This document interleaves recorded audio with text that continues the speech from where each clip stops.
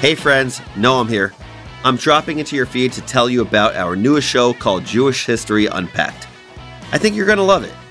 Hosted by the amazingly funny and interesting and smart Josephus Schwab and Yael Steiner, every week they break down a wild story in Jewish history for each other and for us, the audience. Instead of telling you about it, right now I'm going to play episode 1 for you. If you love it, which I think you will, subscribe to Jewish History Unpacked in the same app you're listening to this show on. So, here's episode 1. Let us know what you think. Yalla, let's do this. So it's going to be like a little bit of a Clark Kent, Superman distinction. And I just want to clarify that in no way am I comparing Josephus to Superman. Because Superman doesn't hold a candle. He never went to Rome. Well, we don't know that. Well, he certainly didn't write a book about it. I'm very much an MCU person, so we're going to put the DC thing to the side for a second. Welcome to Jewish History Unpacked, where we'll do exactly what it sounds like. Unpack awesome stories in Jewish history. I'm Yael Steiner, and my childhood dream was to stay in school forever. I'm Josephus Schwab, and I am in school forever. And we are two non-professional history fans who are not embarrassed to be massive nerds, in particular history nerds. Yeah, and in even more particular, Jewish history nerds. And on this show, we're super pumped to unravel some pretty major events in Jewish history. Spoiler alert, there's a lot to learn, and some of it is pretty bonkers. And here's what that means practically for this podcast. Each week, Schwab and I will take turns researching the heck out of a crazy story from the last 4,000 plus years of Jewish history, and then we will kind of teach them to each other. And these stories are freaking insane. We're talking about the real story of Hanukkah, Napoleon's attempt to revive a 2,000-year-old Jewish court in the 1800s, but I'm personally psyched for today's topic. So with that, let's dive in. Yael, this week you'll be teaching me. Listeners, I'm with you, excited, but also not quite sure what to expect here. So what do we have for today's discussion? To get us started, I thought we'd talk about this really interesting, possibly purposefully bungled suicide pact that essentially launched what we know of today as secular Jewish history. And the historian, who many consider to be the first and probably only rock star of Jewish history, Josephus Flavius. And I did check, it is Flavius, not Flavius, in case some of you were wondering. And as I began reading about Josephus, I just want to preface this by saying that I was getting super Tom Hanks in the Da Vinci Code vibes.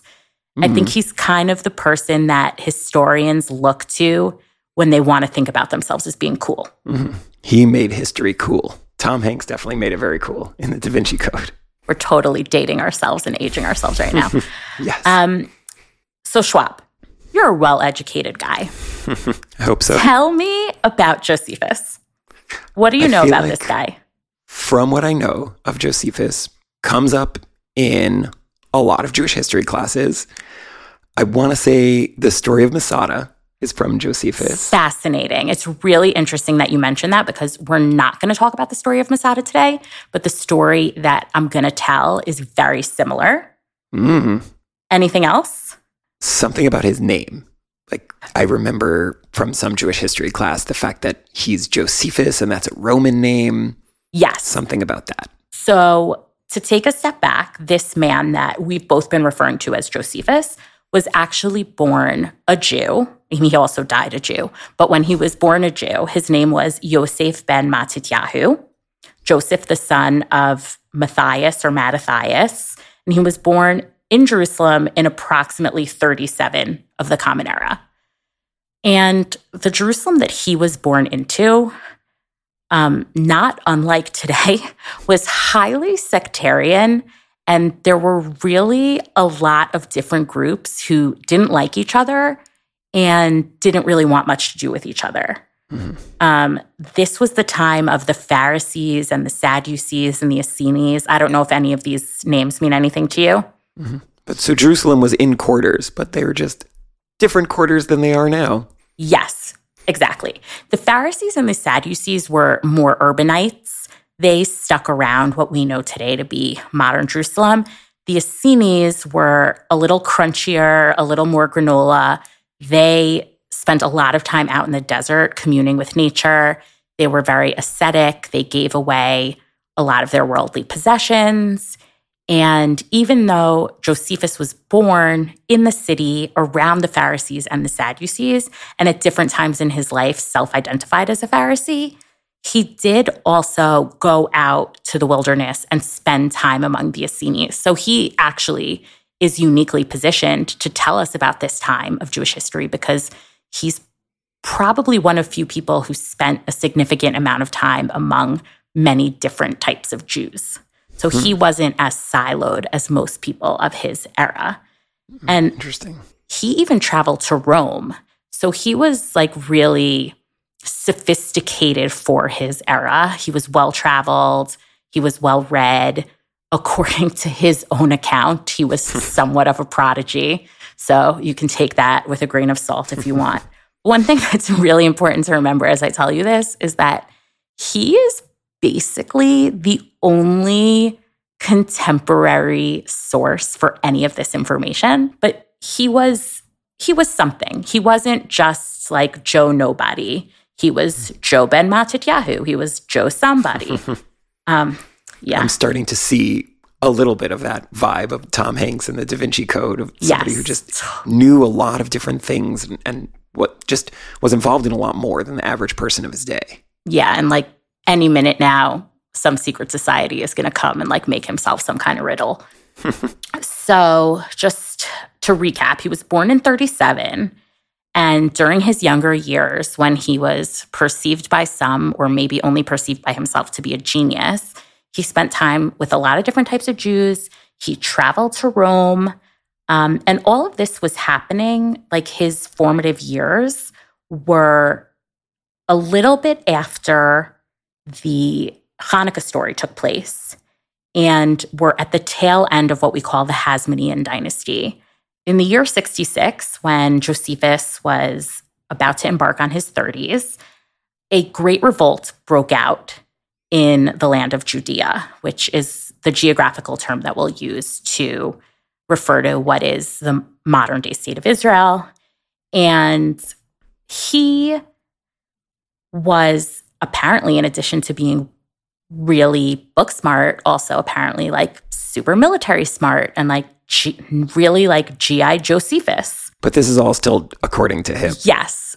So while historians agree that most of what we get from Josephus is true, now using modern archaeology and other sources that have been found since then, we really are taking every story about Josephus from the mouth of Josephus.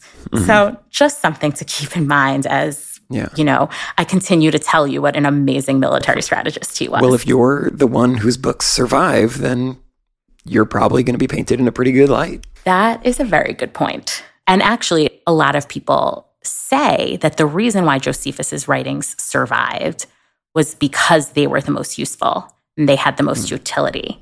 So presumably other people who were there found them useful and then passed them along to subsequent generations. So he did write about things other than himself. Yes. He wrote 4 relatively famous books. One is a survey history of the Jews, starting with Adam and Eve. And this is a conversation for another day, but it is interesting that he, as a historian, starts the story with Adam and Eve because today, a professional historian would view a clear split between what we consider biblical story and what we consider to be historical fact. So it is interesting that Josephus's survey starts with Adam and Eve. That's where the history of the Jews begins. And if he's writing about himself, then he sees himself sort of as part of that story too, right? Like there's no disconnect for him between the Bible and history, and he's part of that grand story. That's fascinating because I didn't think about that. So again, consulting Josephus as the source of this information, in the year 66, a Jewish revolt breaks out against the Romans in the land of Judea. There are a bunch of proposed causes for this war. A lot of it maybe just was pressure bubbling over from all the strife among the different Jewish sects. And, everybody felt a little bit like they were constantly at risk of, being labeled the worst group of Jews by the Romans. So that created a lot of tension. Mm-hmm. There's religion, one of the most common causes of war. Yeah. Yes. Religion, but not Rome, inflicting war on the Jews. It was the Jews kind of inflicting war on each other and then getting so mad at each other that the entire region just kind of blew up. Mm-hmm. And then there is also a lot of conjecture that certain things were happening with the Romans' presence in the land, including, the imposition of incredibly high taxes because... tax is the other major cause of war. They threw a little tea into the Galilee, I hear. Mm-hmm. There's also this story of the Greeks sacrificing some birds outside of a synagogue in Caesarea and the Romans failing to intervene and chastise the Greeks. Well, that's historically, the third major cause of war is bird sacrificing. Yes, I've heard that. I really should read more up on that a little more because I'm not as familiar with bird sacrifice as I should be. But basically, once the war breaks out, whatever the cause was, the Jews are really outnumbered. Tale as old as time, the same thing as when they were fighting the Greeks a couple of decades earlier. The Romans have the technology, they have the people. Part of the reason that they have the people is that they have thousands upon thousands of slaves. They have... And are the Jews even united at this point with all the different sects and They're really not. They're really not. Like, there is a lot of biting off their nose to spite their face situation where instead of uniting or rallying around the flag, as we call it in the United States now, they still don't get along. They still fight for primacy among the Jews. And that's actually how Josephus himself becomes a military general. Apparently, he was seen as the compromise candidate between the more conservative elders and the younger, more radical zealots. The zealots were really the ones fighting in this war, but the elders still had a lot of heritage power. Wow. It's not too dissimilar from today's political parties in the United States. Mm-hmm. But he's traveled among all these different sects, so he's able to bring people together. Basically. And he knows a little bit about Rome because he went there too. Yes. So he probably was able to sell himself. And he did, as we can tell, like himself a little bit and was able to broker this compromise. And he became the governor general of the Galilee area. And at a certain point during the war, Josephus, who I'm going to now go back to calling Yosef ben Matityahu because I think it's important to make a distinction between who he was as a young person and primarily as a layman, as a lay Jew, and who he was later on in his life in Rome. So it's going to be like a little bit of a Clark Kent, Superman distinction. Like, this is what he did when he was Clark Kent, and this is what he did when he was Superman. And I just want to clarify that in no way am I comparing Josephus to Superman. Because Superman doesn't hold a candle. He never went to Rome. Well, we don't know that, but... Well, he certainly didn't write a book about it. I'm very much an MCU person, so we're going to put the DC thing to the side for a second. What was I just saying? So Yosef ben Matityahu. Yosef ben Matityahu. Thank you very much. So Yosef ben Matityahu becomes the governor general in the Galilee. And he decides to move his headquarters to a city. I guess we can call it a city. It was probably a village that stood at a high altitude called Jodapata, or Yodfat in Hebrew. We'll go forward calling it Yodfat just because Jodapata is a lot of syllables. They basically construct a makeshift fortress there in order to try to stop Vespasian, who is the Roman general that has just landed in Caesarea, from making an advance on Jerusalem. I'm pretty sure that didn't work. Yes. If I remember correctly, the Romans did end up getting to Jerusalem and destroying the temple. Yes. So as good as he was... So he wasn't that great. He wasn't that good.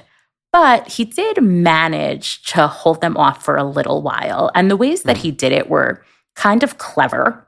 One was Vespasian was basically trying to smoke them out with the knowledge that their cisterns, which are basically these big vats of water that had been filled prior to the siege, Vespasian was basically waiting for the water to run out and in hopes that the thirst would ultimately cause the Jews to surrender.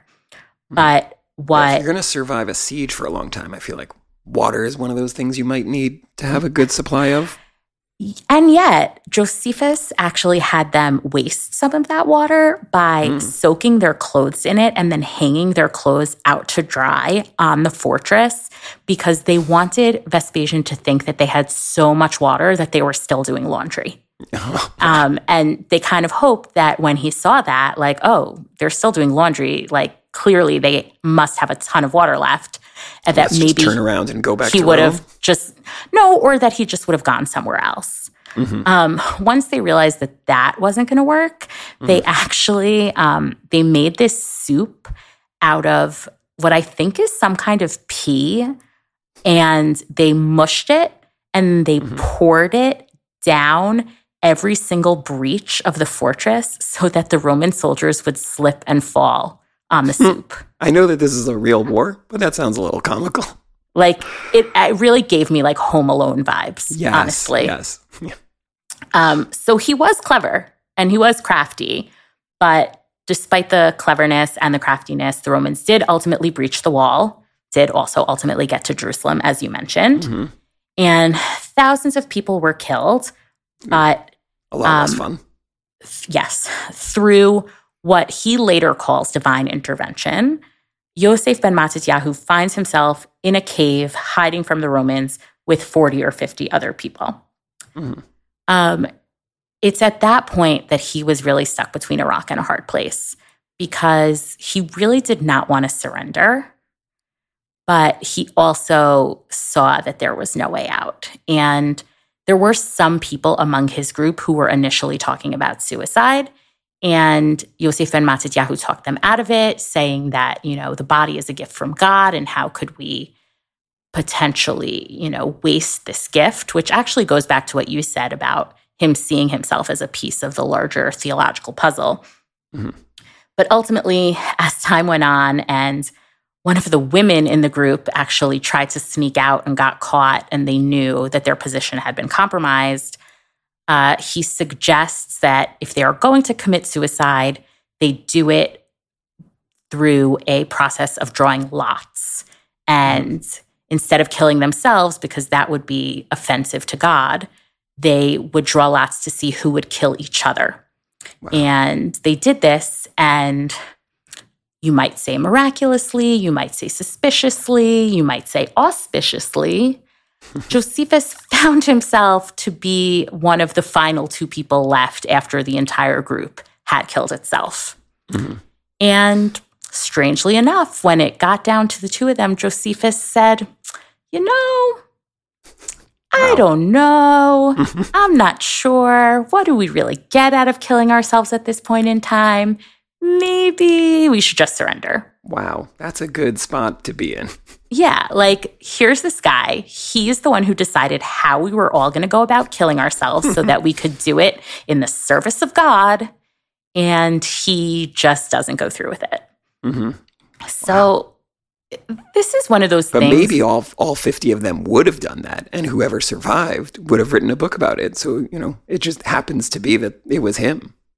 Or maybe... So, yeah, you see where I'm going here. It's one of those stories where, regardless of everything else that we know about Yosef ben Matityahu, both in his, you know, earlier incarnation as Jewish lay leader and in his later incarnation as Josephus, all the good that he does and the genius that he might have been and the military strategist that he might have been, you look at him as the orchestrator of a suicide pact where he doesn't commit suicide, and maybe he's not as great as we thought. Wait, and this reminds me of, because I said before that one of the things that I thought about related to Josephus was Masada. And the Masada story sounds very similar because there's also a suicide pact there. Yes. And what's interesting is that the story is virtually identical. Mm-hmm. And the only source we have about the story of Masada is Josephus. Mm-hmm. But he wasn't at Masada. He wasn't there. He was already in Rome. So we're talking about him as a historian recording the story of a battle that he was not present at a time without email, without tweets, without fax machines or telegraphs or Morse code. He happens to hear the details of this battle of Masada, and it's almost exactly like the battle that he had been the general of. So that's Josephus's go-to move. He's like, there was a siege, people died, there was probably this elaborate suicide pact plan. So it's totally possible that this was just a thing that people did back then, or it's possible that Josephus, was a little less creative in his writing than one might be. But it's interesting that you bring that up because, yes, it is very similar, but I'm not sure that we have great sources on that. Mm-hmm. Mm-hmm. So he survives this suicide pact, and the Romans don't kill him. They don't kill him, because basically what he does is he leaves the cave and he goes to the general Vespasian. And, this guy, he's not dumb. He really is crafty and clever, and he knows that flattery will get you anywhere. And he basically says to this guy, I had a vision, and you are going to be the Roman emperor. Mm-hmm. And because Vespasian likes the sound of that, he doesn't want to risk killing Josephus, who might be a prophet. So he takes him as a slave. Mm-hmm. But ultimately, a few years later, when Vespasian does become emperor, they free Josephus from slavery because now they're like, okay, this guy knows something. Mm-hmm. He's got God's ear. God has his ear. So we don't want to be the ones holding him captive. And they release Josephus as a free man.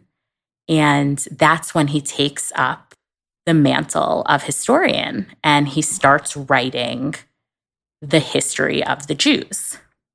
I feel like Josephus, maybe he actually had this prophecy, or maybe he's the guy who goes on Twitter and says, in 4 years, I think the next president is going to be whoever. Maybe he tweeted a whole lot of things and then he just deleted all the other ones. And then 4 years later, just retweets his own tweet and everyone all of a sudden is like, this guy's a genius, Exactly. So he's free now. He's writing history. And so he wrote the story of the Jews from Adam and Eve through his own time. Mm-hmm. He wrote an autobiography. He wrote a defense against anti-Semitism. Okay, wow. And he also wrote one book just about the war that he had participated in called The Jewish War. All the major categories of books: anti-Semitism, autobiography, history, and military. So he has a really mixed legacy because of the things that we've talked about with respect to not following through on the suicide pact, and also the fact that he was, writing himself into the story, viewed himself as a genius, viewed himself as a military man. But at the same time, he really is the guy that we look to as the progenitor of modern Jewish history. Mm-hmm. Some people... But he's also writing all of this in Rome. Yes, he's writing it in Rome, and he's writing it under the patronage of Vespasian's son, Titus. So on the one hand, there are some people who think when he's writing the history of the Jews, he's doing it because he feels guilty about what he did at Yodfat.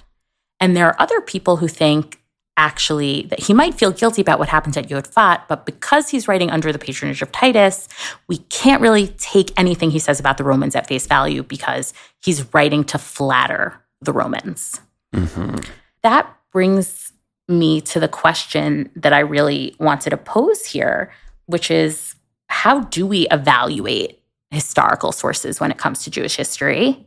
Mm-hmm. I read something really interesting one of the scholars of Josephus writes an introduction in which he compares Josephus to a modern photographer from the 1980s, if you still consider the 1980s modern, named Lee Friedlander. And Friedlander apparently was the first photographer, or the first well-known photographer, to really not remove his own presence from the photographs. So if he was on a ladder taking a picture of something and the shadow of the ladder falls into the frame of view, he included that shadow in his photograph. He really did not need the viewer to forget that there was a photographer there. You know, some artists want their art to appear as if from nowhere, and they don't want any hint of the artist to remain. But Friedlander didn't do that.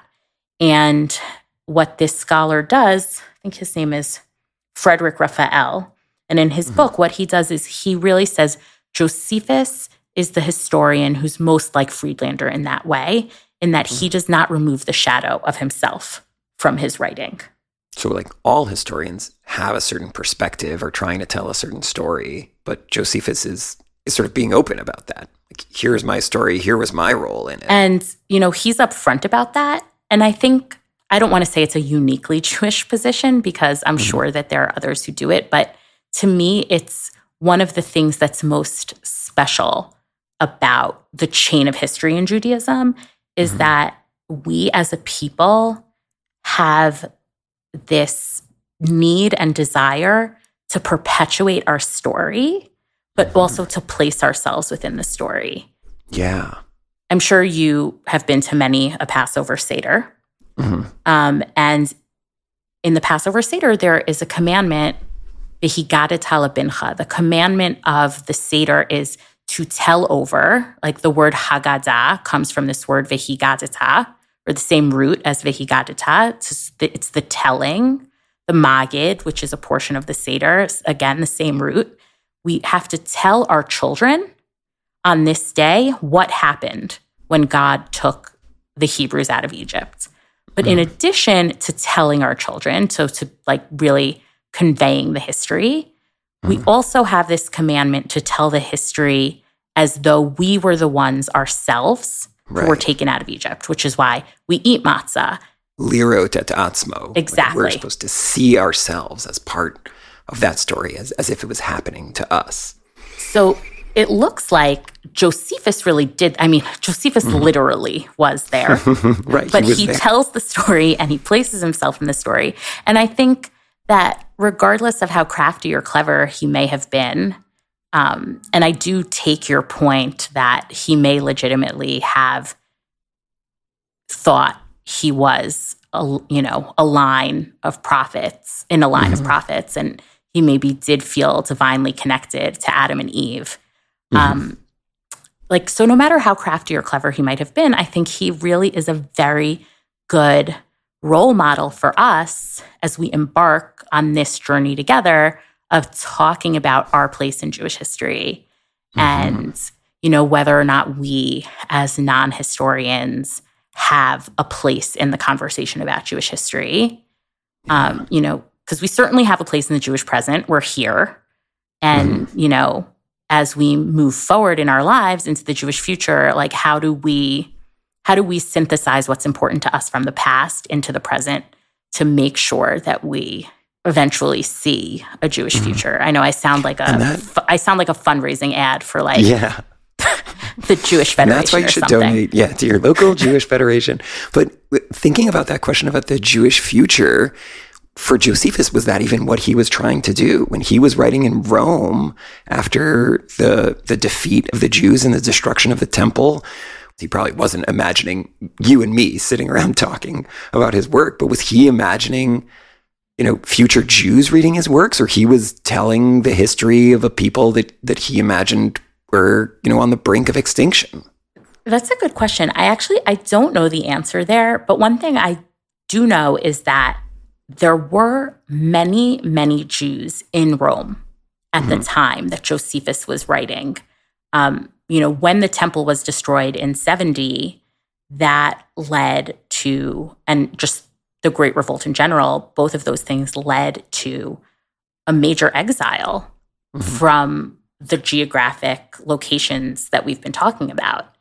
And a lot of Jews went to Rome because Rome was where it was all happening. The same way a lot of immigrants came to New York in the 1800s and early 1900s because that was, where it was at.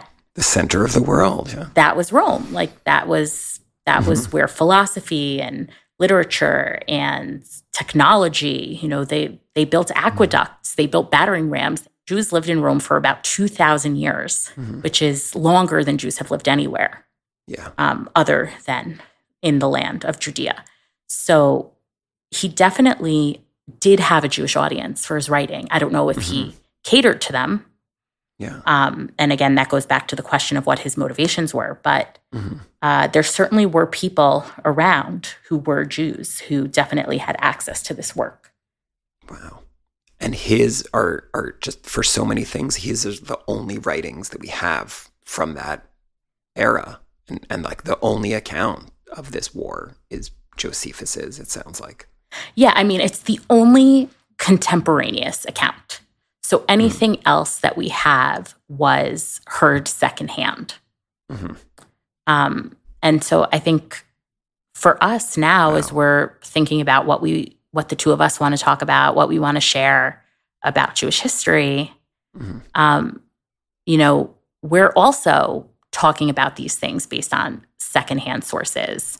When it comes to very modern Jewish history, we have some firsthand sources, but that's also unique. In a way, the two of us, being the elderly geriatric millennials that we are, have grown up with the opportunity of hearing about, major events in Jewish history firsthand. I am a grandchild of Holocaust survivors, and I've met dozens upon dozens of Holocaust survivors in my life and have had the opportunity to hear their stories firsthand. But in the next 10 years, maybe less, that opportunity is going to disappear for the next generation of Jews. Yeah, that's something that I think about a lot because my children, who are still young, are going to grow up in a world, I think, where they're not going to hear survivor testimony of the Holocaust all the time, the way that I grew up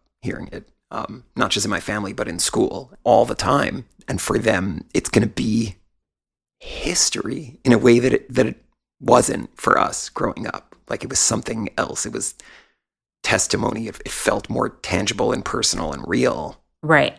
And I think at a certain point in time, I mean, many, many, many years in the future, it may seem as remote to them as the Great Revolt seems to us now. Wow. Yeah.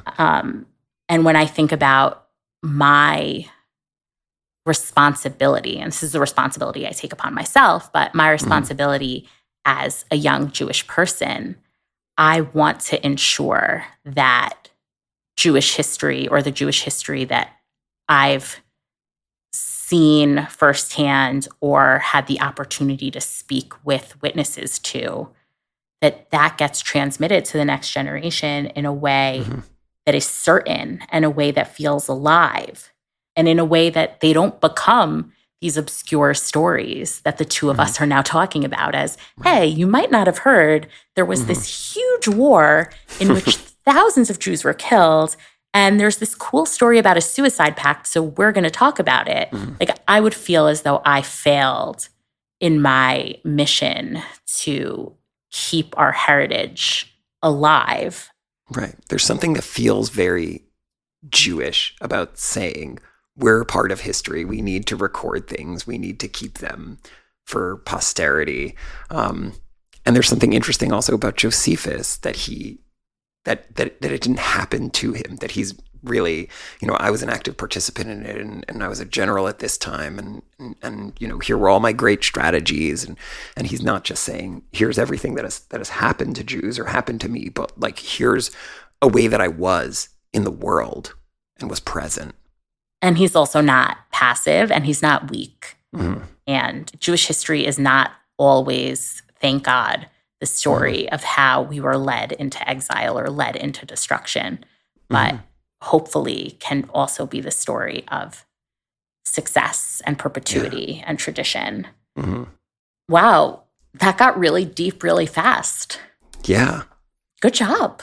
Mm-hmm. So let's recap a little bit. Mm-hmm. Schwab, why does any of this matter? What did we just talk about? Give me 60 seconds on how Jewish history started and why it matters. Go. 60 seconds. Josephus got 4 volumes, and I get 60 seconds. So Josephus is a character, lives at a really interesting time. He's part, not just a witness to, but part of this really important war in Jewish history. And he chronicles that, and chronicles not just his own life, but how this is part of this broader Jewish story. And in reading it and thinking about it, that is so relevant to us today in thinking about what do our lives mean as Jews in the present? How does that connect to larger things? When we tell our stories, to whom are we telling the stories? Who is going to hear these stories? How are they going to understand them? And having the character of Josephus and the writings of Josephus just brings up all of those questions. I like it. Mm-hmm. I love the word chronicles. I'm so glad you brought that in there. Mm-hmm. My takeaway from this is that it's important to be, this is so cheesy, and it comes from a romantic comedy that I really like called The Holiday, but it is important to be the lead character in your own life. Mm-hmm. Josephus didn't take himself out of the story. And I don't think it was because he was, trying to gain confidence after, a guy broke up with him in the same way Kate Winslet did in The Holiday.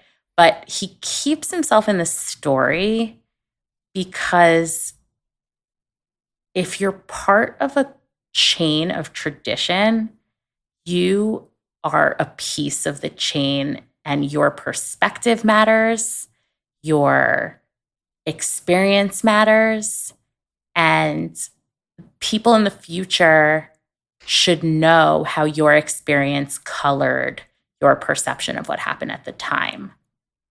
I know that's a little rambly and trite. Mm-hmm. But what a great way to frame this entire podcast. Well, that is very complimentary of you. Thank you.